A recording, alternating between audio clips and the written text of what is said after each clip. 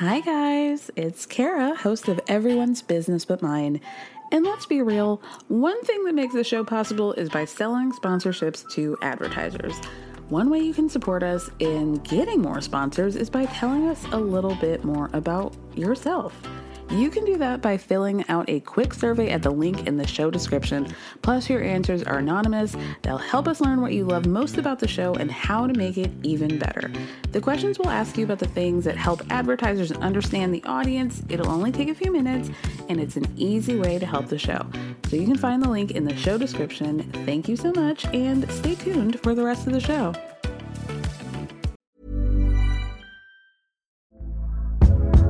Hey there, it's Michelle Norris. I'm host of a podcast called Your Mama's Kitchen. When I travel, I'm usually looking for a way to find a taste of home when I'm not at home. And one of the things I love to do when I am at home is entertain. And Airbnb allows me to do that. When I was in California recently, I rented a house that had a great kitchen. And when we were sitting around the table, we were all thinking, we're in someone else's house. Someone could be in all of our homes as well. If you have a home, but you're not always at home, you have an Airbnb. Your home might be worth more than you think. Find out how much at airbnb.com/host. Millions of people have lost weight with personalized plans from Noom. Like Evan, who can't stand salads and still lost 50 pounds. Salads generally for most people are the easy button, right? For me, that wasn't an option. I never really was a salad guy. That's just not who I am. But Noom worked for me. Get your personalized plan today at Noom.com. Real Noom user compensated to provide their story. In 4 weeks, the typical Noom user can expect to lose 1 to 2 pounds per week. Individual results may vary. So, let's just... It's not that I don't like you. I just don't want to be best friends. I don't want to be best friends either. Amazing. So the last thing I need to do is sit there and paint nails and braid hair. Let's just go our separate ways. I'm so glad we finally agree on something. Cool? We're good? Perfect. I never said we weren't good. Let's just get a shot, okay? You want to come? Sure. Okay, cool. I'm going to go with her for a minute.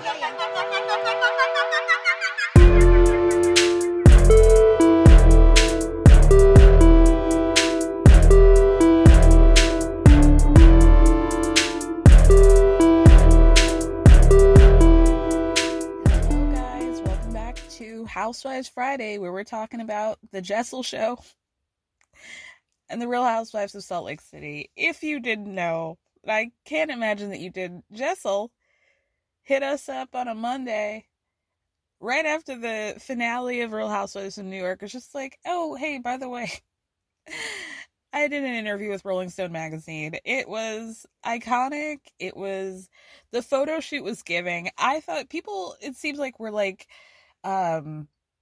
iffy 50-50 on the vibe of the photo shoot. I think it's cute as hell. Bandits is a very hip spot in the city, and I liked it. I was fucking with the vibe, and I was just laughing.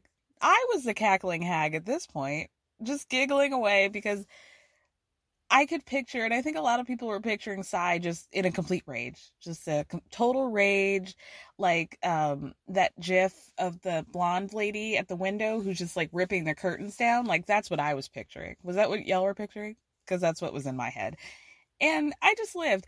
And here's what really, really got a cackle, and I mean that out of me, is that in the in the tweet about Jessel's interview, it says, Bravo's reboot of The Real Housewives of New York City featured fashion icon Jenna Lyons and a Trumper, but a fashion publicist truly stole the show. And I just knew in that moment, Erin was fucking livid. And she was. I got that confirmation that she absolutely was, because she was on, shout out to friend of the pod, Christian Grace Snow's Instagram. And she commented, beyond messed up. And then somebody responded to her and she goes, the byline is messed up. I'm happy for Jessel. Heart emoji. She's so pissed. They said, the North remembers, girl. And we're gonna put this in print forever. And this is why we have to think about the choices that we make, you know? And that's all I'm gonna say about that. I giggled. I giggled. Jenna Lyons and a Trumper. Hilarious. Hilarious. Okay, let's get into the finale of Real Housewives of New York. We had a supersized episode. Did it need to be? No, but we did. It happened. So, and it starts with Brynn going to her psychic, who tells her, you are in the middle of something between two friends, and so maybe your best bet is to try to call a truce between them before your birthday party, right? Did that happen? No, not even close. Then we see Uba and Aaron meeting up in Bryant Park. They're doing bumper cars on ice, but all Uba wants to do is play Super Smash Brothers, doing donuts on everybody. I hope you'll notice that because they had divided the rink between, the actual ice skaters and people who wanted to be on bumper cars by these, bumpers, like you would in a bowling alley, those, little bumpers that they put on the kids. She breached right through that wall. The people were running. The employees were running to try to, put the wall back up. She did not give a fuck. And that really, really made me laugh. Uba then says in a confessional that she's, about that bumper car life to the point where she usually will get kicked out. And how one time she went to a venue, had just a rip-roaring time. She went back the following week for her niece's birthday or something, and they told her that she was banned. Uba's life, But at least these two are having fun instead of whatever the hell happened in Anguilla, right? Aaron tells her that since they had so much fun, those two, at swingers together, kikiing while Sai and Jessel were going at it, that they should just, keep those good vibes going. But she also felt some type of way about Pavit that night because she felt like when Uba posed the question of what made you want to marry your wife, that Pavit could have used that as an opportunity to say, she's amazing, a loving mother, something like that. Things that also Abe did not say, so I'm not sure why it matters so much more for Pavit and not your actual husband. But okay. Uba says, actually, I feel like what Pavit said was one of the most loving things, in my opinion. I want a man who can keep up with me, keep up with my shit. And another thing, when I went to Sai's event, David kind of pinned me down about why I'm not married. I'm happy being me, and when I find my Abe or my David, maybe it'll be Uba hot ties tonight. Not, but until then, I'm good. But then Uba says in a confessional, maybe one day I'll share him, but the only person who knows about my person right now is Sai. Aaron's the New York Times, and if I tell her, everyone and their mother and their mother's children are going to find out. Aaron tells Uba that she really hopes that Jessel and Sai can be good again, but to be honest, she feels like Jessel gives a roundabout to people, which is not a reason to be an enemy to somebody, but okay. Sai, speaking of, meets up with Brynn to pick out a tree in Central Park for her Mimi, for her grandma. So Sai tells her about how when she was 15, her mom used to make her run around Central Park and try to sell incense to people that she wrapped in foil when she was 15, and she was just horrified and would hide behind the tree and just tell her mom she didn't make any sales. She didn't want to do it, which honestly is the most me coded that Sai has ever been. I don't think my mom would have made me sell incense in the park, but I would have tried to hide and just say that I didn't do it. I just don't have the sales bone in me. I really don't. Not at all. Sai very kindly points out when they pick out a tree that Brynn thinks she's interested in, the ducks are swimming by, because, she talked to her brother about how her mom or their grandmother really loved the ducks and feeding the ducks by the park. And she says, a thing that I can't even fully take enjoyment in, Sai, that what Brynn is going through, she understands what Brynn is going through a lot, because they've been through similar situations. Obviously not the same situations, but that Brynn is a little sister to her, and they have a very close relationship, and it just can't be explained to the other people in the friend group. Why do you have all this compassion for Brynn, which is great, but it just feels hypocritical that you can do this with one person and not at all with somebody else. It's getting weird. And also, your relationship with Brynn is about to end in about 18 hours anyway, so, there's that. Oh, by the way, in the Rolling Stone article that Jessel was interviewed in, just going to put that out there again, that she said that she is in communication with production on that, when she was supposed to go meet Sai at breakfast, and she told them that she was going to be late, and that they hit her back and were like, oh, Sai just got there 5 minutes ago. So that explains, one, why she said to Jenna that she was only 15 minutes late, and two, I guess she thought that production was going to then pass the message on to Sai, which they didn't. And so she's like, I learned my lesson. Like, production's not your friend in that regard. So Jessel has a photo shoot at Jenna's house for her e-commerce platform. She's planning on bringing Indian ready-to-wear Indian jewelry to, like, the U.S. market. So Jenna's like, girl, no problem. I've had about 50 shoots in this gorgeous fucking house over the 9 years that I've lived here. So that's nothing. I'm a woman who supports other women. Okay? Unlike Bethany. The shoot is gorgeous. Uba stops by. This is like true support. Not like, that time that Heather tried to help Sonia do a photo shoot for her toaster oven in the box, Just a little bit different. So Jessel tells her that Bryn and Jenna came over the other day, and that Bryn told her all the shit that Aaron was talking about her, Pavitt, their marriage and stuff. So Uba's like, girl, what do you think? A wedding ring is going to stop a man from cheating? All he has to do is put it in his pocket. But even still, men with rings on get hit on a lot more than ones who don't. And Jessica goes, did you talk to Pavitt? Because he said the exact same thing. But then she goes, here I am, though, with these two. Like, here's the edge. I'm over here now. Like, you don't talk about my husband. And Uba says in a confessional that marriages and children are something that she will not talk about. Like, weak people fight that way, which I thought was a statement. And I loved it. And I'm going to put that in my book, my diary for later. So Uba asks Jessel what her plan is. Are you going to address it at Bryn's birthday? And she's like, I don't know, but if I do, I'm just going to keep it cute, short, sweet, and we'll keep it pushing. So then after that, Sai and Aaron meet up at a costume shop. I think it was in the Flatiron, Nobat area. I feel like not at any point in the last iteration, OG New York, did we really ever go to that neighborhood. But we're there all the time, damn near every episode here. So she and Aaron are picking out masks for Bryn's birthday. And we'll just get this out of the way now. The masks were a flop. They all lasted about 2 seconds until people saw that other people weren't wearing them, and the only person who wore it the whole time was Jenna, and I think that's because she was trapped and probably wasn't wearing makeup, because she had planned her outfit around this butterfly mask, which was actually very chic. But everybody else was just like, oh hey, and we're not going to wear it anymore. So that was that.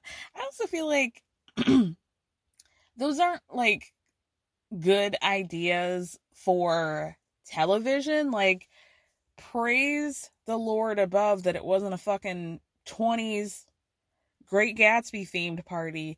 But with the masks, I think it's just very hard to film because you want to know who these people are at all times. It's just it's a good concept, but not for TV.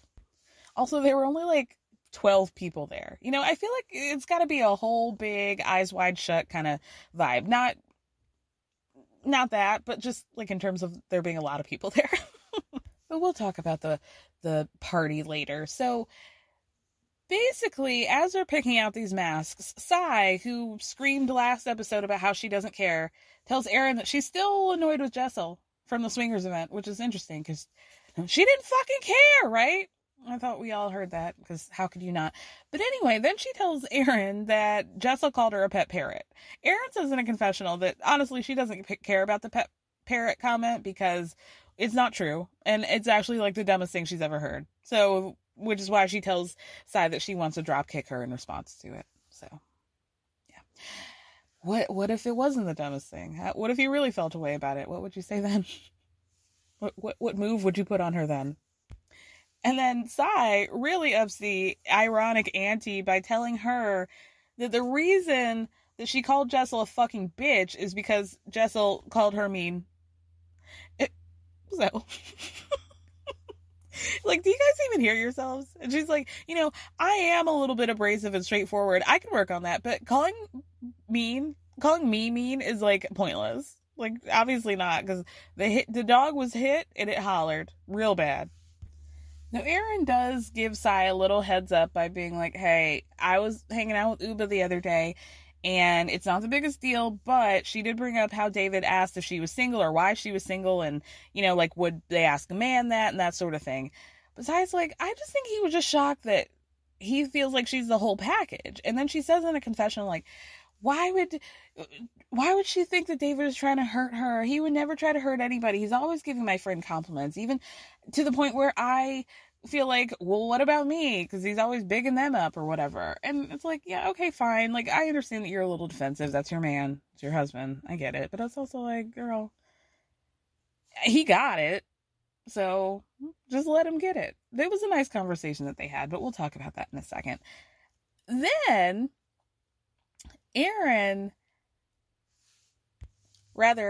Sai looks at Erin and goes, well, she's fine. She's in a good place. She's dating somebody. And when Erin asks her who, you could see in her face, she was like, uh-oh. Damn! We're mic'd up, aren't we? There's a camera right in front of me, isn't there? And then she tells Erin that that's none of her business. And she goes, that was like a locked vault comment. Like, oops. And so and then she lies and tells her, I actually found that out on accident. And so Erin's like, how is that possible? And she was like, well, Uba was just scrolling through her phone. Like, she tried to make it seem like Uba, like, scrolled a little too far, and she happened to see a picture or a video, and it's like, oh, but then Uba told her, and it was just like somebody she's dating asked it to please keep it between them. So, uh-oh. So Erin goes, well, is this public knowledge? And Sai goes, no, it's not, and I feel bad, because it's her personal business, and, like, that's that. So Erin plays it cool, like, yeah, like, I get it, I'm not going to say anything. But in a confessional, what a drip. She goes, it bothers me that Sai knows about Uba seeing somebody before me, because I was much closer to Uba, or, like, I had been. And we had a good day at Bryant Park, so maybe we're treading lightly, but that doesn't mean it doesn't sting. Like, girl, find a wall to talk to, please. I love my life, okay? I love that I don't sit here being bothered as these two. Like, okay, that's what you took from that conversation, that you didn't find out that information first? Like, girl, this is not high school. She didn't tell me about her secret boyfriend first. That has nothing to do. I mean, it does. Well, Erin doesn't know that Uba did say she was like the New York Times if she told her that everybody would find out, which I think is true, because that's exactly what's been happening. But, like, your hurt feelings are your own on this one, Erin. Like, if you're feeling some type of way, we got to look in the mirror, babe. We got to look in the mirror. And then both of these two women who said that they were so unbothered by Jessel and they do not care at all, decide to come up with a pet parrot costume to troll Jessel with at Bryn's birthday party. Speaking of Jessel, she might be losing her voice in real time, but she is going to be saying some shit with her chest, okay? Even if it's got a cold in it. So she tells Pavitt, Eric can go live her sad Tribeca life, okay? Good for her. She's obsessed. Like, it's Eminem's Stan right now. She's a parrot. She has no brain. She doesn't have the capacity to think for herself. And Pavitt goes, okay. Should I walk into the party with like 5 or 10 rings on my finger? She goes, no, you're good. I don't need to make a fucking statement. They're so obsessed with me. Like, I can't focus as much on other people's lives. Pavitt says in a confessional, he doesn't really know what Erin or Sai's issues are, but maybe they're like projecting their issues with their husbands onto them. But they're very happily married. So Pavitt asks Jessel, what is going to happen when you see Sai at the party? And she's like, well, it can go one of two ways. I can say a quick word, or if she ignores me, I'm not going to put in an effort. So then we get to Bryn's party at Cucina Alba. Hottest place. All the dolls are there, okay? Bryn tells her that Sai... Bryn tells Sai, because she does walk in with the mask, that she looks like the Hamburglar. And I love that. And then Jenna shows up with her friend, and Bryn says in a confessional that in the invitation she explicitly stated to bring somebody that you either last had sex with and or somebody that you want to have sex with that night. So, Jenna, which one is it? And more importantly, how do I fit in this equation? And then Bryn does what I only assume was supposed to be the finger symbol for 3 women scissoring, which is actually something that I've never seen before. But, you know, there was that. And then she makes Jenna kiss her a couple times. Moving on, David takes Uba aside and he does tell her, like, I think you're a spectacular woman. I was trying in my wrong way to compliment you, and I just don't think that a woman, like, needs a man on her arm to be successful or anything like that. And it was like, cool, like, let's make it a teachable moment. That was the wrong question for me. But then she whispers in her ear, I'm good, okay? After that, Sai and Bryn start talking about where Jessel is, right? And Sai's like, I'm fine in a group with her, but just one-on-one, she's just not my jam. In that moment, Sai shows up, says hi to Bryn, and everybody, really. But Erin's like, what did I do to her? She didn't say hi to me. No warm hug? No hello? She does say hi to her. Sai's like, well, I think she's actually starting out on the right foot. Like, ignoring me is exactly what I asked for tonight. Yeah, okay, girl. So Erin approaches Sai and is like, or Jessel rather, and is like, hey, Jessel, you didn't say hi to me. And Jessel's like, I actually did. And we see the flashback where she does. But Erin goes, not really. Like, nothing. She can't do right by them. So Jessel goes, well, I heard you were saying all this shit about my husband. Like, he doesn't wear a ring or how something's off with this Vietnam trip. And so Erin goes, all I do is say what I think. And Jessel goes, I'm not dealing with this. All I'm telling you is what Bryn told me. You said about my husband, and I'm upset. So Sai, who was just very happy, gleefully talking about how she had manifested being ignored by Jessel, and she was so grateful for it happening, goes up to Jessel and was like, what's going on? Right? So Jessel tells her, FYI, I heard you don't really like me either. So Sai's like, no, it's not that. It's not that I don't like you, it's just that I don't want to be best friends. And Jessel's like, okay, well, I don't want to be best friends with you either. And then she says in a confessional, Sai, the last thing I need to do is sit here and paint nails and braid hair with you. Let's just go our separate ways. Like, I'm really glad we can finally agree on something. So Jessel says, cool, are we good? And Sai goes, I already said we were good. And then she makes a face and then walks away. So Erin follows Jessel and tells her, I really tried to be nice to you, but I've heard things. I've heard things that you've said about me. But I don't lash out about those. Like, I'm cool about them. And Jessel's like, I'm not lashing out. And Erin goes, okay, but I heard you have a whole notepad talking shit about me. And Jessel goes, that's so psychotic. I wouldn't do that. Which, like, babe. Babe.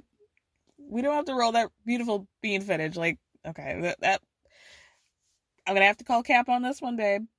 All right, because you did. We did. It is iconic to call your own behavior psychotic and that you would never do it. I will say that. So then Erin goes, and by the way, to call me a pet parrot multiple times is ridiculous. And Jessel just goes, okay. But then Erin asks why she's being lumped in with Sai, and Jessel's like, every time there's an argument, I'm arguing with the two of you. But Erin goes, no, but when you were fighting at Swingers, I was talking to Uba the whole time. So why in that moment were you mad at me and not her? Why? So Jessel's like, I was actually mad at both of you.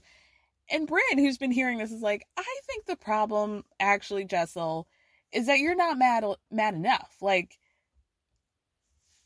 I think you confuse standing up for yourself with being ratchet, but there's a way to use your voice. But Jessel's like, yeah, no, I'm not speaking up because it just doesn't matter that much to me. But Bryn says in a confessional, she stuck up for herself personally in her life since she was younger, but she thinks that Jessel might be incapable of it, which I don't think is true at all. I do think that there's like an ounce of truth to what Bryn is saying, but I also feel like Jessel shouldn't have to do that. Like, she shouldn't have to swat her talons at somebody's face for them to back off from you. That's not how friendship should really work. Whereas I think Bryn has said she has these methods of getting herself a seat at the table or charming her way into spaces that would normally belong to like the quote unquote elite. And so I think she feels like, oh yeah, if I just show somebody that I'm confident and powerful, then they'll just back down. Because I think that probably works in, Bryn's world and how she's had to navigate it. But I can also completely understand how from Jessel's side, she's like, it's just not worth it for me to go there for something that is like, to me, I wouldn't be like, why, what about Sai's friendship is so great that I gotta like be jumped into it? You know what I mean? So then Bryn gathers everybody around to tell them that she learned in her yoga class that she needs to do some like Festivus style airing of grievances and just let it go. And everybody, and I have to agree with everybody, Aaron, David, the whole crew was like, is this really something that you want to do on your birthday at your party? Really? So Bryn was like, no, I was just thinking that we could like air grievances and like as something that has had this personally run in my family. Pavitt, I was a little thrown off by you calling Sai bipolar. Like, I gotta go to the bathroom. I gotta pee. My mom's calling me. Bye. I'm kind of two minds of this. Like, I kind of feel like, didn't we dead this conversation in the moment? Like, you told him to take it back. He did. I don't know. I just feel like you maybe should have let him cook on that one and not bring it up as like an issue. Because, especially when you say, yeah, I told him to not say that and that it's offensive and like all that stuff. But I don't know. Obviously we're in a space and in a time, and I agree with this, that we should not just be like throwing out diagnoses of people that we don't fuck with. Like, that's not fair to that person, even if that person, like Sai, is dead ass wrong. But I also think you got to give somebody a little bit of grace if in that moment they understood that that was an incorrect thing to say and they corrected themselves, to like let that go and not bring it up to the person later. I would not have done that. And then she's like, Sai says in a confessional, I'm definitely not bipolar. And that's offensive because my mom was. So, maybe we just don't make up a mental illness when people don't have one. Now, Bryn then says, Pavitt said on record, and like he did take it back. He says, I take it back, but she is a bitch. So Pavitt says in a confessional, did I say Sai's a bitch? Probably. And if I did, she's a bitch.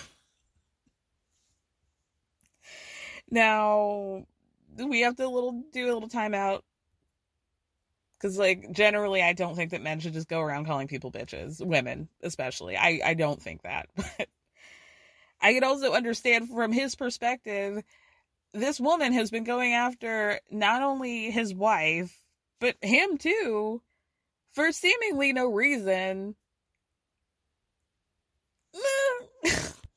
Like, we've spent how long this season of her poking holes in their marriage, talking about their sex life, talking about him cheating, talking about how weird it is that he's going to Vietnam, calling his wife all sorts of things, and acting like both of them are like these chronic liars. I mean, at some point, I don't know. So it's not a pass for me, Pavitt, but I could understand why you're fed up. I get it. So Sai tells Pavitt, don't confuse me being a bitch with being honest. Because, like, she lies. And she says things that don't make sense to me. And so Jessel is like, what did I lie about, Sai? You lie all the time. You have so many white lies that they just kind of flicker off. Okay, what? Everything. Like, the Vietnam thing, like you. So Jessel goes, who cares about the Vietnam? And Sai goes, no one gives a fuck, Jessel. Is that the tone that you use when you don't care? When you don't give a fuck? Okay. Jessel tells her not to yell. But she's like, obviously I need to if you're not going to comprehend what I'm saying. But Jessel's like, you don't need to fucking raise your voice. And this would have been the time where I Miss Trunchbull her ass right back to Brooklyn. Because you're not about to scream in my face and say that I'm not comprehending things or suggesting that I'm stupid. Like, we're not doing that. Not over here. Not around here, partner. Not around here. So this lady keeps screaming that nobody cares, but Jessel needs to explain why she said that Pavitt booked a staycation and how sweet she thought it was, and like how he did it right before he was going to be leaving for Vietnam. But then she goes to Swingers and she asks Pavitt, like, oh my God, you're going to Vietnam next week. But he's like, oh, I don't have a ticket. So Pavitt goes, I didn't say that. Sai says, yeah, you did. And Pavitt says, what I have is an open ticket. I had a date picked out for February 9th, but the flights weren't open. Why do we have to keep doing this? Uba finally gets up and asks Sai and Aaron, can you explain to me why this is so important to me? And Aaron is like, because it's just lie after lie. It's annoying. Pavitt walks away with David, and Jessel tells everybody, shut the fuck up. I'm going to go find my husband. And I'm with her, girl. Sai screams, I'm going to go get my pet parrot. So Pavitt then tells David, like, guys, don't fight like this. We don't give a fuck about this petty drama. And they just agree, like, yeah, we'll just let it go. Jessel follows after them and asks David, can you get your wife to like me again? And he goes, no, she does like you. She thinks you're an amazing person, actually, but she just feels like you don't open up. So Sai then joins him, because again, she doesn't care so bad, right? And Jessel's like, I don't know why, but like, I do struggle with being open. Like, if you ask me a question, my go-to is just to give an umbrella answer. So David says, the only thing that Sai has ever really said to him about Jessel is that she just wants to know who she is. Jessel says in a confessional, I appreciate hearing that, but I'm not going to beg anybody to be my friend. I learned that when the Q-tip meets some resistance, you got to stop digging in there.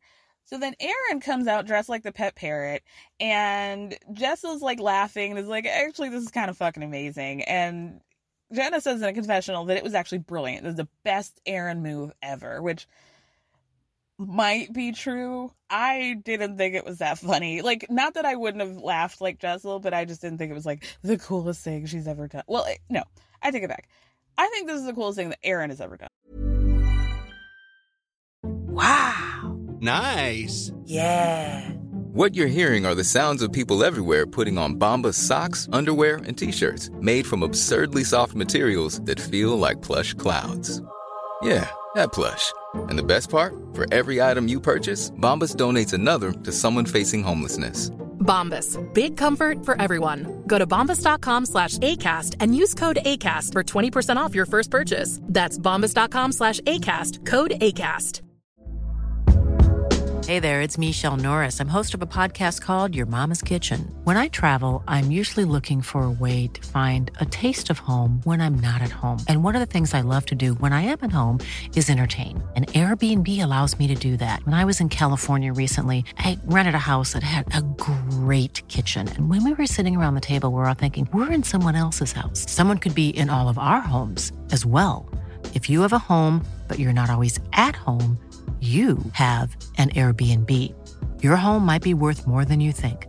Find out how much at airbnb.com/host.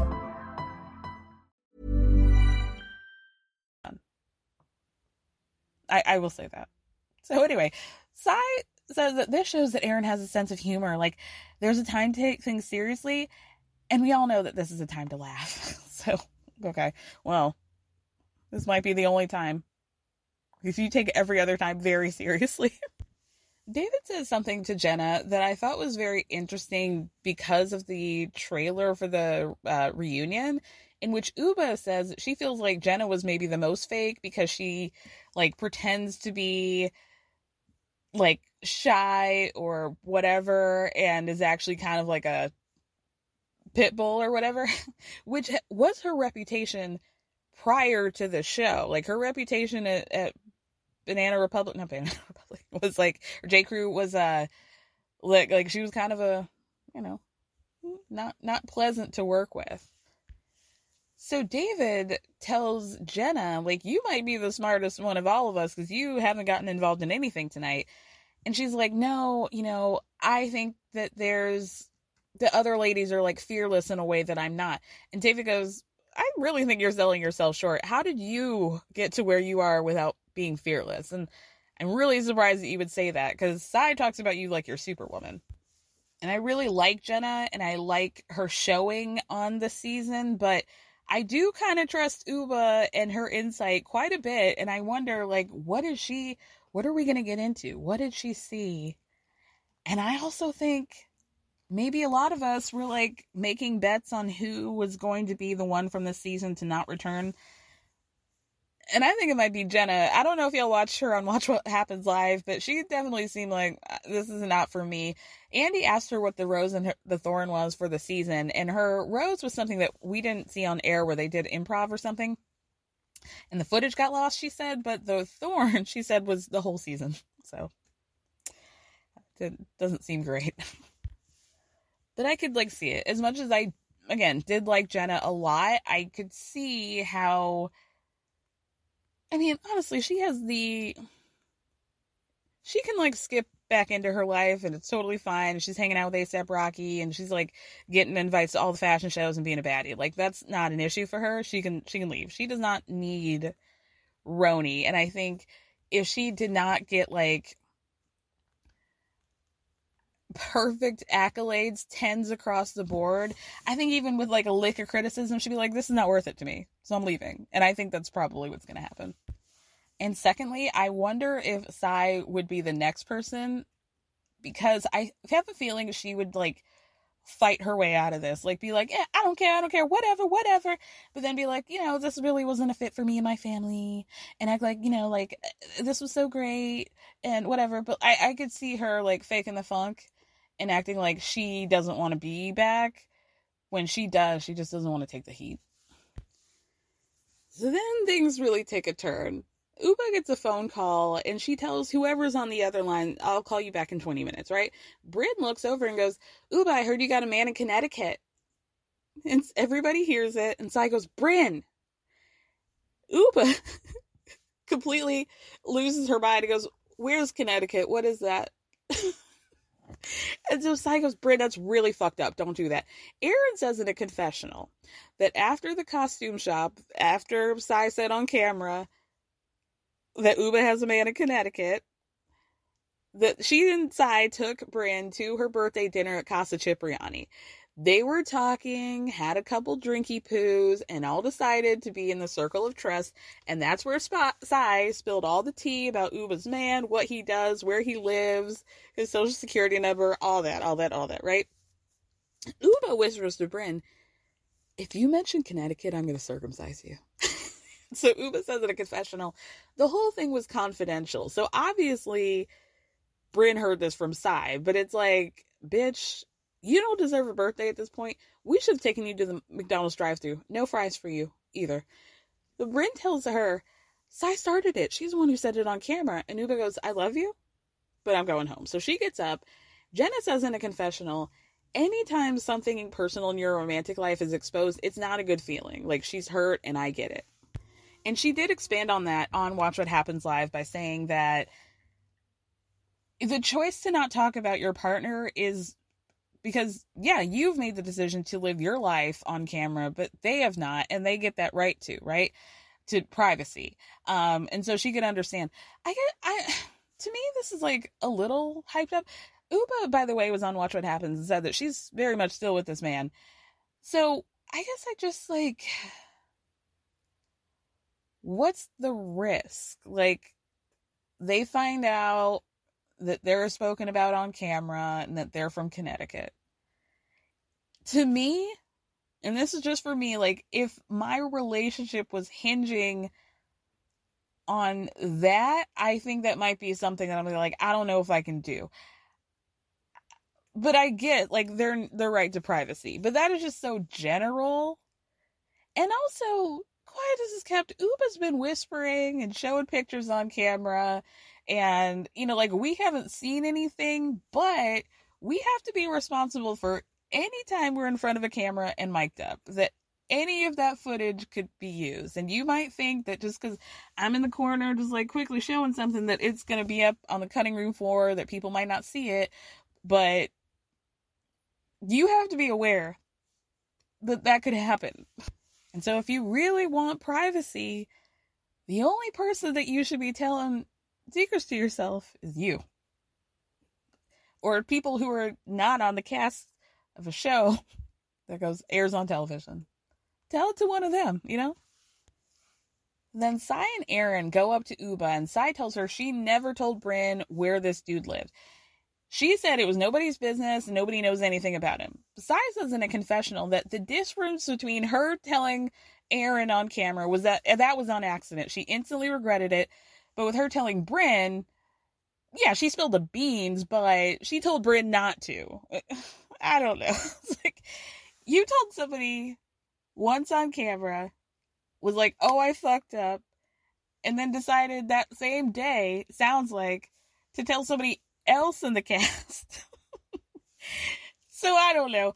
I'm not really fully agreeing with Brynn getting the brunt of this, but I get it. I get like how Uba would take this in the sense that, yeah, Brynn is saying that, so I already said this on camera, but Uba's hearing us for the first time on camera through you. So I could get how that would hit different. I still think Uba should have been more mad at Sai, though. But anyway, because she now told multiple people. That's like 2 people, and on 2 separate occasions. So Brynn says that there was a geotag on the post that she showed, that Sai was showing her, but Sai's like, that's really fucked up to say. And Brynn's like, but how else would I know that he was Connecticut unless you were the one who told me that? And then Erin says she didn't say that he was from Connecticut. Sai was screaming, it was not on fucking camera. That's her business. That's her story to tell. You don't do that. Fuck you, Brynn. Have a good birthday. Fuck you. So Sai is in a confessional. She wants nothing to do with Brynn because she let Uba down and Brynn let her down. And so she leaves the building anyway. Uba leaves and she says Brynn's in the doghouse. She's going to try to blame it on alcohol, but you know what? Just don't drink. And then Brynn says that the first rule of the Circle of Trust is to, not break it. But she didn't. She just drunkenly mentioned a state. So Jenna asks why Brynn is blaming all of this on Sai. And Erin's like, well, Sai's the one who told her. Outside, Sai catches Brynn before she leaves and is like, that's not okay. I'm really sorry. But Uba's like, don't worry about it. Like, for real. So then Jessa leaves and is just like totally over it. She's like, oh, I'm done with this petty bullshit. Like, if it was up to me, I'd just move on because life is too short. So this leaves Brynn and Erin alone at her birthday party. She's just like, well, I'm at a loss. This really is not what I expected. And I just think maybe everybody needs to cool off and press a reset button. Brynn says in a confessional, a year from now, I see myself celebrating my birthday in my apartment with a single cupcake and a candle because I'm not going to have any friends anymore. But maybe I'll be the mayor of Connecticut. And then we end with our classic Housewives updates, what we did after the season. Erin moved. Brynn stored her eggs in Switzerland where the rich people keep their money. Sai's mom is still living in her closet in Brooklyn. Uba's still with Mr. Connecticut. Jenna has a new love. You can see her all over on Instagram. And Jessel and Pravit compromised for the kids for a $35,000 a year school. But they're still on the fence about that 3rd child. So we'll see. More on that later. Thank you, guys. Let's go into... That's what we're trying to do. Portuguese and Greek are so similar. We're very passionate people. Very passionate. Arrgh. But today's not the day for that. Yeah, we're not fighting. I'm just trying to have a conversation. I would love to wrap up with Monica. I bet you would love to wrap it up and bring it up the next time I see you. No, you it's keep not coming for me, Angie. As tuas filhas estão aqui. Girl, I only speak Greek. I'm gonna grab my water here. I said her daughters are here. I didn't start this. You want to blame me? Monica, no, I love that people come for me and then they get mad when I fight back. All right, y'all, let's talk about Salt Lake. I feel like we're going to get real psychological, real red table at the end, but let's get into the fun, stuff that happened in the beginning, starting with the Easter Bunny who's stopping over at Angie's so that they could take a selfie, I guess, but we find out that he's being tasked with sending an invitation to the ladies. But I have to say, this was not giving the, on-the-fly energy of that episode of Potomac where they hired the mime to send out the invitations, and Giselle and Karen were getting into it with each other at a sidewalk cafe, and then the mime comes up, and Giselle says, oh, it's like a clown, and Karen thinks that she's calling her a clown. She's like, no, there's like a clown behind you. If y'all don't watch Potomac, even the description of that scene alone should make you just hop right on board. The season's about to begin. Please watch. But anyway, over in Salt Lake, they don't even bother to make it seem like this wasn't completely constructed.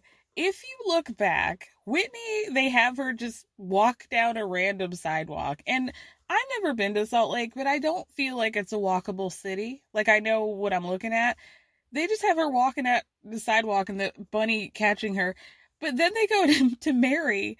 And if you look at the background of where Mary is, because they just have her posted up in a parking lot, it's literally the same building that Whitney is walking in front of. Like, we're like, ladies, we need to film a scene. Can you just meet us at this location? Probably to Dunkin' Donuts. Just like have the bunny meet you here, and just pretend to pass out invitations. They catch, quote unquote, Lisa during a confessional as if she doesn't see the gigantic bunny 2 feet away from her. Okay. In the middle of her sentence. Heather's was parked in the back seat of her car. Like, one pulled up to Monica's back door. Like, can we try? Can we even try? I honestly feel at this point that we are getting Hills with Salt Lake City. And by that I mean, at the end, the series finale, where Brody's standing there, and then the backdrop moves, and it's revealed that he's on a soundstage. Like, no spoilers. Spoiler alert. But I'm just feeling like once I had it in my brain, whoever said that Salt Lake, just watch it as a parody of other Housewives shows. Like, this is what's happening. Y'all really aren't even trying. This is like Christopher Guest does the Housewives at this point. But anyway, Whitney and Justin go on a date, and like, I don't really give a shit, to be honest with you, because I think they're still together. And I feel like if we know that the stakes, if I'm not watching a breakup, if I know that at the end of the day, this isn't leading to a breakup or a divorce, Kyle and Mauricio, then I don't really care about watching the journey. I'm already pissed off about Beverly Hills. But yeah, just watching them like kind of talk about how they're like sort of having issues, and Whitney is just like pissed off at him because he started his new job, and he says, as soon as he tells her that he's feeling overwhelmed, she's like, you're feeling overwhelmed? And then she tells in a story in a confessional about how there was one morning the other day where she was making breakfast for the kids, for Brooks and Bobby. Brooks and Bobby are scrapping. They're trying to get her as referee. She's literally making the bacon on the stove. Rocky the dog pees on the couch. So now she's like trying to clean up puppy pee. Get the boy from, I don't know, like slapping the redheaded one in the face or whatever he was doing to her. And all the while, the bacon burns. She looks over, and Justin and his dimples are just sitting there click-clacking away on his phone. So Justin's response to, hey, we need to communicate, is like, hey, I want to get my dick wet. And she's like, but okay, that's not the point. And he's like, well, maybe not for you, girl, but it definitely is for me. So Whitney then tells him, like, I would be physical with you, but I need, like, as a woman, I need the emotional connection. And like, that's it. Like, if you're not opening up your heart, I'm not spreading these legs, sir. And that's it. Then she mentions how they got into a stupid fight. Like, this is what we should have been talking about. She's like, we got into a stupid fight. She took her ring off at some point. So then he did. But now that he's back to work, he's still leaving his ring in the drawer. And now she sees it every morning, and it makes her sad, and it hurts her. And then she says in a confessional, like, she just doesn't know what to do to fix her core connection. What fight did you get into? Let's get into that. It wasn't the bacon. It had to have been something else. Then Lisa and Angie meet up at this candle place at the Wick Lab, I think she goes. And Lisa's like, candles for two? I have a reservation for candles for two. So Lisa says that, I guess some people like pouring hot wax on themselves. Like, it's a fetish, but not mine. Okay? One of the employees, while they're playing candle, frankincense, myrrh, whatever Angie ordered, one of the employees goes up to Lisa and she's like, are you Jack Barlow's mom? And says she's really close friends with Jack. And Lisa's like, oh my gosh, I love that. Did you know that Jack's going on a mission? And the girl's like, yeah, I actually knew, like, way before you. Are you kidding me? In a confessional, she goes, you're out of the loop when the girl at the candle shop knows your kid's going on a mission before you do. Let's face it. I'm not winning Mother of the Year awards here. Angie tells Lisa that she ended up inviting everybody, including Monica, but not Meredith, to her Greek Easter party because she wanted to be inclusive. But, after the après soiree, it was in no way for Meredith, okay? Lisa says she really hates what Meredith is doing, and, like, they have to have boundaries. It's not okay. But the thing that's interesting to her is that Meredith alluded to something, but Monica took it to the next level. Like, one of those is not worse than the other. They're equally bad. But then she says that actually what bothers her the most is that Monica bragged about, or was like very flippant about their guys in the world that were, you know, getting Sean's dick sucked at the roundup, right? Like, no big deal. And so basically she feels like the fact that Monica was like whatever about it, like so casual about it, means that she's doubling down. I don't get this logic, Barlow. I don't know.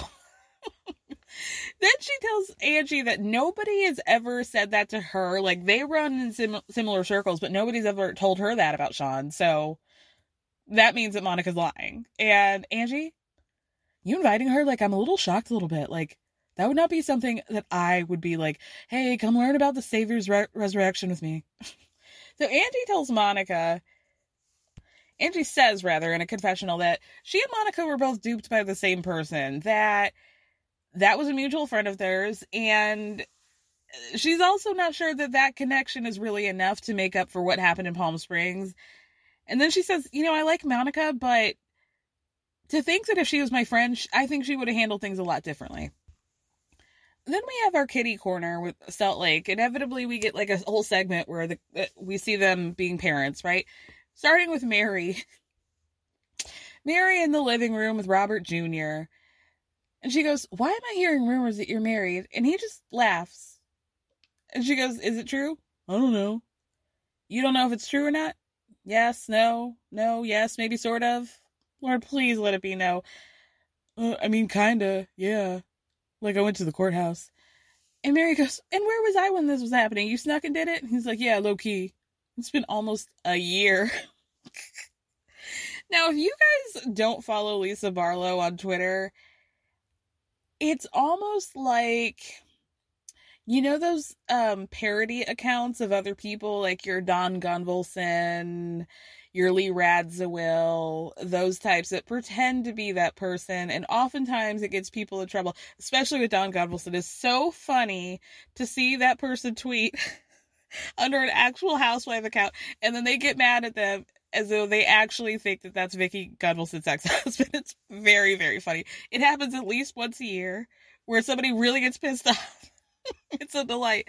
But Lisa Barlow's actual Twitter account acts like a parody account, and the things that she tweets are just so interesting. I love the way she navigates Twitter. But anyway, one of the many tweets that she did last night was that she had heard about Robert Jr. being married back at last BravoCon. So, and Whitney responded that as well. Now, Whitney is really she's on a mission against Mary Cosby. She really, really hates her. But that being said, I don't really know if this is like a gotcha moment for Mary. I don't know if a gotcha moment exists for Mary Cosby. Because, okay, yeah, y'all heard, but y'all don't talk to Mary, clearly. And Mary's in her closet, one of her dozens of closets. I would not be surprised if that's it. I mean, she said she heard it, but I don't think she's like lying about really not knowing. I think that makes all the sense in the world in Mary Cosby's universe. So Mary explains to us in a confessional that Robert and this girl, and I'm guessing this is also the girl who Mary ended up getting a court case put on against her because she got caught up like kidnapping and like harboring a minor or something. I think this might be same girl. But she says in a confessional that basically they both live in the house, but she doesn't see them too much because they kind of have their own wings of the home. And there was one day where he was dressed up nice and she was dressed up nice, but they were like running, like full blown running with all their might. She's like, but I didn't know they were going to get married. Like, I'm imagining like a supermarket sweep style, like they're just like bursting down the stairs. He's just putting his jacket on as he walks through the door, like the shoes are untied. It's Nene in the heels during that charity march, just like, whoo, girl, like just trying to get through and act like she doesn't see Mary. What is going on in that house of horrors? You can only imagine. So then for, I think, maybe the first time we see Mary have a regular human emotion to something, reaction, she starts crying and she's like, you're my only son. Like, I don't have anybody else. And she's like, I just can't believe that you would do this behind my back, right? And so she asks him, are you ready? Like, are you ready to be married? And he's like, yeah. But then Mary says in a confessional, he's not ready for marriage, to be a sole provider. I mean, I'm not going to provide for him and her. Okay, well, you have been for a year now, so might as well keep going, girl. In another scene, Heather calls her daughter, Ashley, I think, who just was like twerking in spring break in California, right? To tell her that she just found out that Jack's going on a mission. And Ashley's like, okay, that's kind of out of left field. And Heather's like, yeah, I think Lisa maybe didn't see that coming either. She said it was a total surprise to me. So Ashley tells her that she thinks like that probably this is coming from Jack's friends. Like they're all doing it. And so he's doing it too. And how what nobody gets from the outside of this culture is that it's like your whole life. So Heather says in a confessional that her daughter is like on a bikini for spring break. And thank God, because everybody else, like her whole class is going down, I guess, the same way Jack is. And she's living her life. And she says, my diaries from that time were embarrassing. It was like, I love God. I want to serve his people. I want to be the best, most righteous husband. I want to have one and the greatest children. And I just want to do good. Just repeating those adages. And she's like, I feel like Ashley's like the version of me who didn't go to church. So Heather says that she really never thought of Jack as a particularly devout person. And she's not going to come for him, but she's like, I am morally opposed to this on a lot of levels. And Lisa needs to prepare him for that. And I'm just surprised she didn't come to me about it. Now, I feel like Heather is like, she always almost gets it right for me. Like, she makes it all about herself, and that's where she loses me, frankly. Like, yeah, I do agree. Lisa should probably prepare her son for what he's about to do, especially because you're not going to really be able to have too much contact with him. You're not going to be able to see him. There's a lot that goes into this. You should have that conversation. But why she needs to go to you is odd to me. Like, I get why Lisa wouldn't, because you're just going to say some shit that's going to make her feel bad. And this is her kid, you know? Right or wrong. But then we go back to Mary's Tiffany blue kitchen. And the more I looked at this scene, the more the kitchen kind of reminded me of Mary herself. Like, you know how they say, like, the cleanliness of your room is sort of a mirror for the state of your mind, right? This Tiffany blue kitchen with what appeared to be 3 different air diffusers strewn about, just like a lot going on, cans of things, kind of weird. And you're like, is this weird? I've never seen anything like this before. It's just like a whole mishmash. But like the more you're exposed to it, you're like, it's still weird, definitely, but I think I'm getting used to it. Or I don't know, like what's happening. It felt a lot like our Mary, right? Meredith comes over and Mary's like, yeah, I just had a conversation with Robert about his marital status. And Meredith goes, wait, Robert Jr., right? Mary tells him that basically everybody knows that he's married except for her. And Meredith goes, well, that's a lot. But then Meredith goes, I just feel like you've been keeping to yourself for a bit. And Mary just goes on this whole thing about how she expected in the year that she had been gone that there would be some growth and change and some class within these women, that maybe they would have wanted to wear different shoes. They're just walking in the same shoes. Like, you don't think you need taller boots? You need to have class about yourself. And I just don't see it.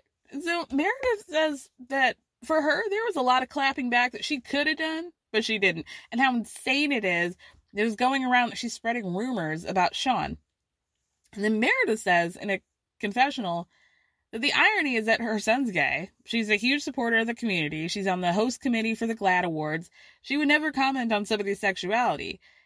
So Mary asks her, well, did you get the invite? And Meredith is like, to what? What are you talking about? Mary goes, I'm talking about the bunny. Like the rabbit with the big ears. She goes, do you mean a person that gossips? Like, yes. It's for a Greek Easter brunch or something.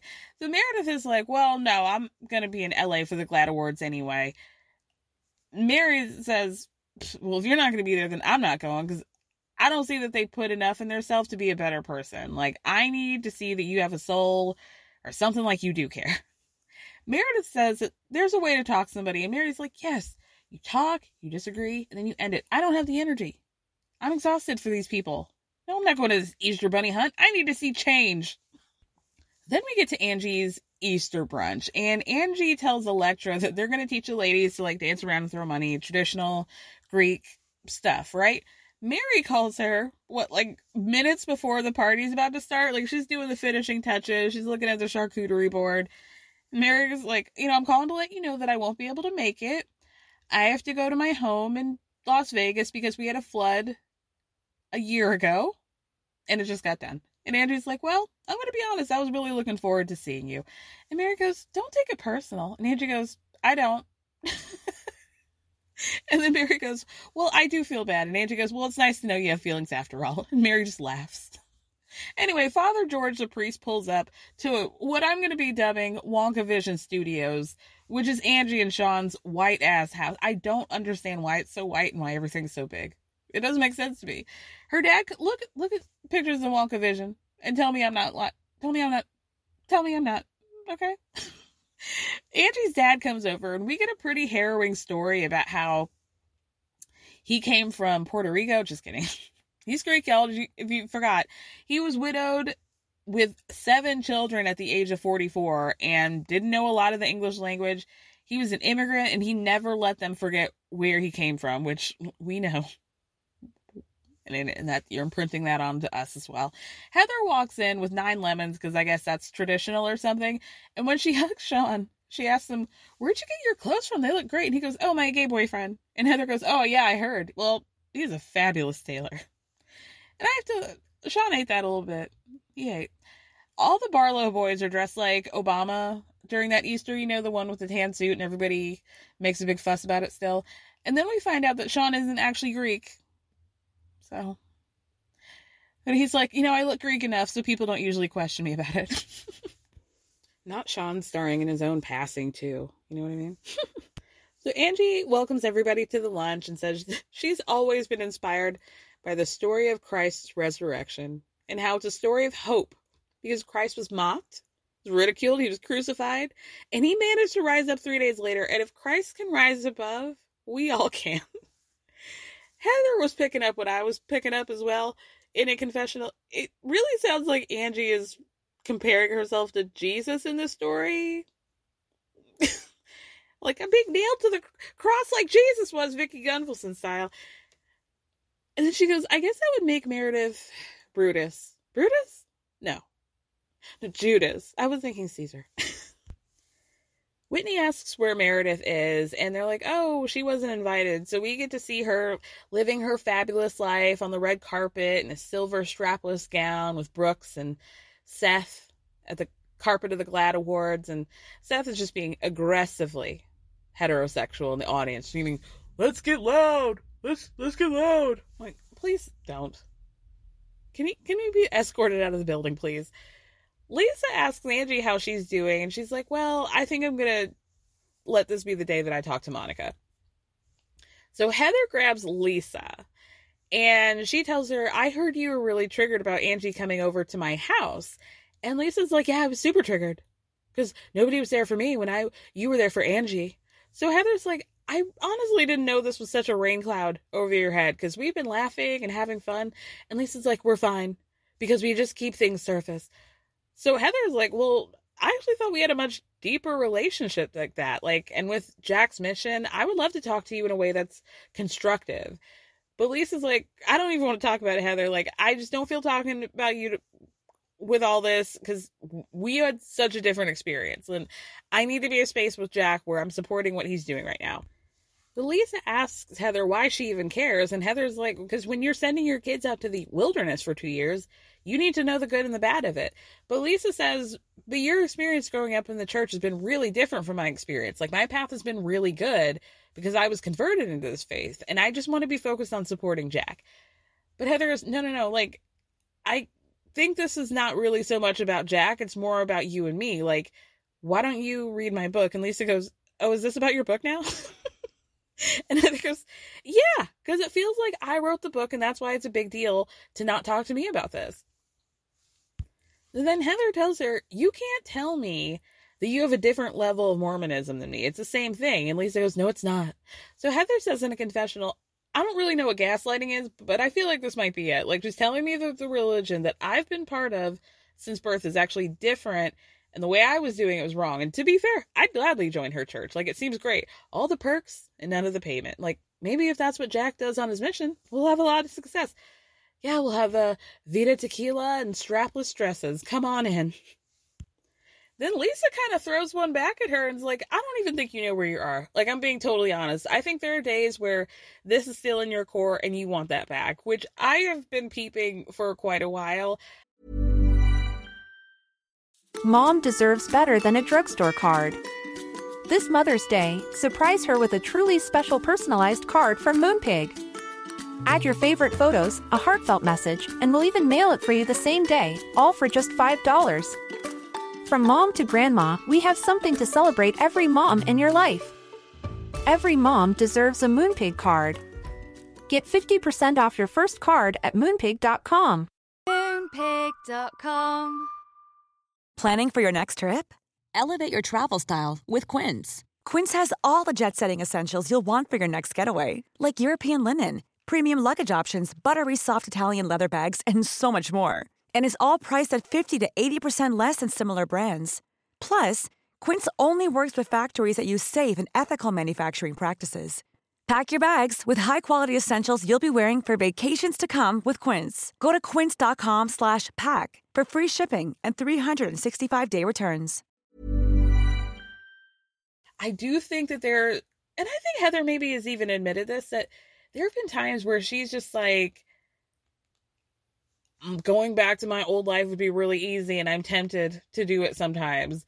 And I do think that there are times where she's like a little bit, I think she feels very like outsider from the whole thing, and she wants it because she wants to be included, and she feels very excommunicated from whatever her life was before. And I think it's probably a little bit natural to be a little bit longing for what you had, because she's always said like her life was a lot easier, before she was great in Barbie world, and then she got flipped over into the real world and like things got a little bit more complicated, you know what I mean?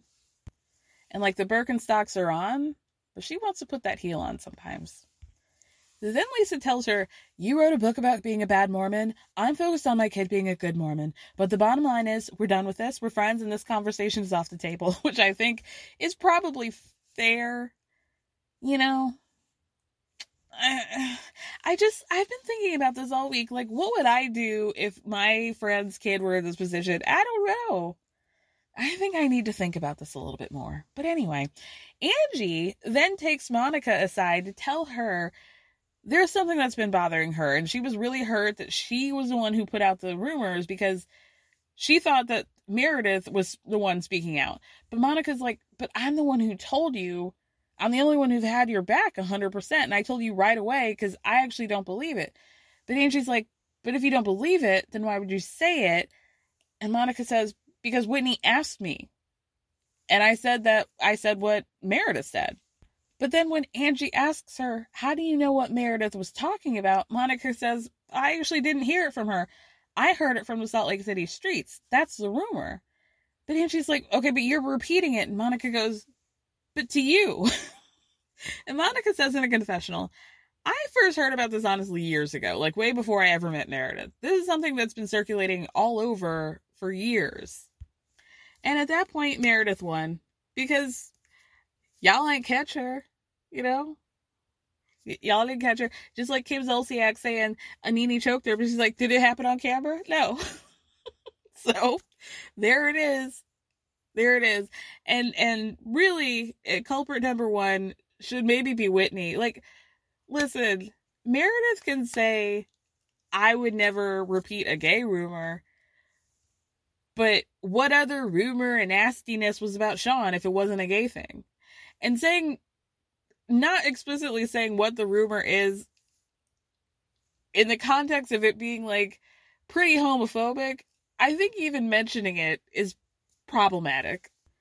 Angie tells Monica that she's basically just saying something when she doesn't have the facts to back him up, and wish that maybe she had just pulled her aside because she's heard stuff about her too. And Monica's like, well, come with it. What do you got, girl? Foreclosure, check. Divorce, check. Affair, check. What else do you want?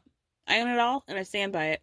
And if you told me that you heard something, I would have been like, how dare you tell me? And that's the difference between you and me, is I don't hide it. Everybody's talking shit about you, and I'm the only person who's saying it to your face, and you hate me for that when you should be hating everybody else. So at this point, Monica's mom, Lisa, LD, comes up and is like, you guys are both beautiful, powerful women. Just bury the hatchet here, okay? Portuguese people and Greek people are similar. We're very passionate people, but today's not the day for that. And Angie's being very diplomatic. She's like, I hear you, but we're trying to wrap this up diplomatically. Monica goes, I bet you would love to wrap it up and bring it up again later, because you love coming for me. So Linda tells her in Portuguese, your daughters are here. And Angie's like, I only speak Greek. I don't know what you're saying. And she has to explain to her, I told her that her daughters are here. So Monica goes, but I'm not the one who started that shit. Like, I love that people come for me and then they get mad at me when I fight back.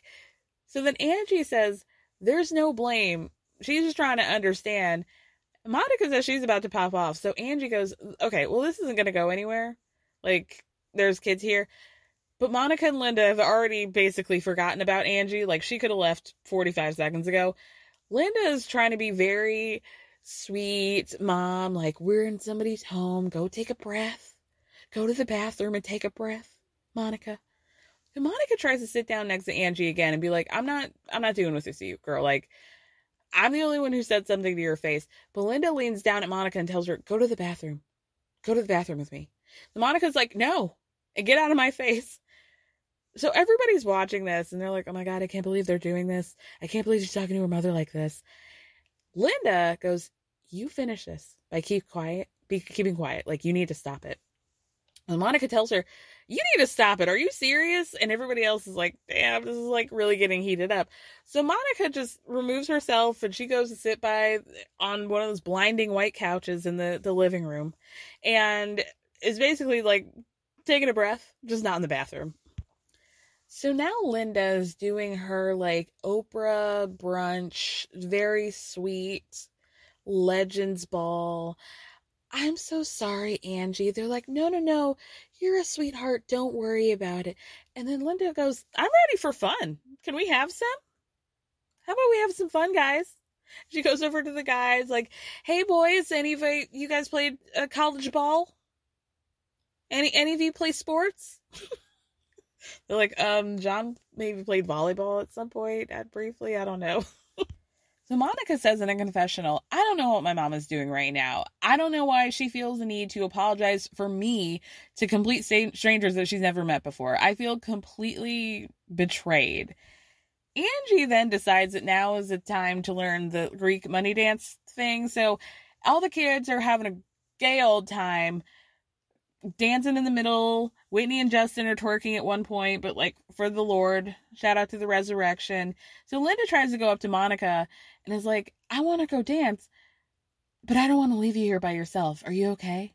You're my daughter. You're my concern. And Monica goes, I genuinely don't believe that. You literally just wanted to go dance. And Linda goes, yeah, I did, but that doesn't mean you're not important to me. And Monica goes, you're right. You're right. Your behavior and your words are what show I'm not important to you. Like, how dare you? You apologize to other people? Linda goes, you were shouting in a family gathering. And Monica says, does it matter? And then she goes, I'm actually really grateful for moments like these because it reminds me exactly of what I don't and will never do to my kids. I'm not going to let them feel alone. I'm not going to sit there and be massacred. And Linda laughs in her face. And Monica goes, you're really a heartless person. You can sit here with your friends and Opa, and you could dance. And you can find your own ride home. Dead ass. So then she gathers up her daughters and says, we're leaving. And Angie asks if she wants to talk. And she's like, no. Like, I'm really good. I'm had enough. But in a confessional, Monica says, in these moments, like, she always feels like little Monica, childhood Monica, and she feels really bad for childhood Monica. And then she says, it sucks that all I want is a different relationship with my mom, and I know that's never going to happen, and I want it so bad. Like, I wish my mom, I hate feeling like this, but I wish I had a different mom. I do. And then Lisa and Angie, meanwhile, are talking about Monica at this party, like, they feel so bad for Linda, for LD. And Monica's like, listen, all I can do is make sure that I'm doing the right things and I'm being the right mom for my kids. Now, I think it would be very easy to watch what happened between Monica and LD and think that Monica was the problem. But I thank God that I've never had this sort of relationship with my mother. And I could see, like, exactly what she's talking about. Like, she's advocating in this moment for the childhood Monica who was, like, left out, probably abandoned because her mom was dating some dude, or she just didn't care, or was, like, embarrassing her in some way, or, like, just, yeah, like, not advocating for her and really being protective of her and just kind of, like, leaving her to fend for herself. And then also acting like she's being the embarrassing one. Was Monica being a little bit out of pocket? Yes. But there was also an Instagram post that she posted on her Instagram. Shocking, right? But where she explained that there are a lot of people that were coming for her over the fact that they felt like she was, like, getting into it, in front of children. And she says, I let people say whatever they want to say and go off on me as they sit there and judge me for going off on others. The irony. I understand that I open up my life to be judged by outsiders, and that truly they don't see 99% of a situation. However, what I will not allow is people saying things about me and acting in front of However, what I will not allow is people saying things about me acting away in front of my children. I did not want that conversation between Angie and I done with my girls present, and they weren't. All of the children were downstairs doing Easter festivities during that entire interaction. And yes, they had an Easter egg hunt that my girls did enjoy. None of that conversation between Angie and my mother happened with my daughters present, or any of children for that matter. There's a ton more to clarify from that day and what happened, and I cannot wait to bring light to it all. So she then posts, like, several pictures of, you know, her talking to her mom, and you can see that in the background there's either nobody or only adults. There don't seem to be any children present. So yeah, I mean, I think it's just, like, a very layered situation. Oh, and then her caption, wow. Okay, she says, say what you want about me being a whore, a rat, disrespectful to Linda, a homewrecker, spoiled, poor, broke, an assistant, or whatever you want to say about me. I let everybody run with whatever, but I don't play when it comes to my daughters. I made sure they were not there for that situation. That did not happen in front of my children. Go through the stills. And then there is somebody who commented, it's at Connor Unfiltered, who said, I filmed this ep. Her kids and Angie's daughter and some other kids were all downstairs the entire time. And also the show is manipulated for the viewer's pleasure. The sooner all of you viewers realize that you're watching a show, and the sooner you start focusing on your own lives. Monica's a great loving mom, and most of y'all in the comments will never understand how entertainment works. It's not real. That's why it's called a show, not a documentary. So, yeah.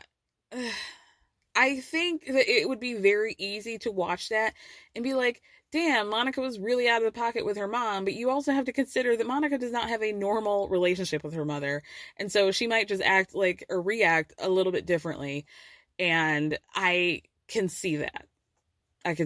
And I feel for her, I really do. But with that, you guys, that's it for the week. I hope you guys have a great weekend, or whenever you listen to this. If you want to give me a 5-star review on Spotify or Apple Podcasts, I wouldn't complain about that. That'd be chill. It's a good way to start your weekend. If not, you know, you don't have to do anything. If it's going to be less than 5 stars, maybe just keep it. Thank you. Thank you guys so much for listening. Thank you for speaking. Love you. Bye.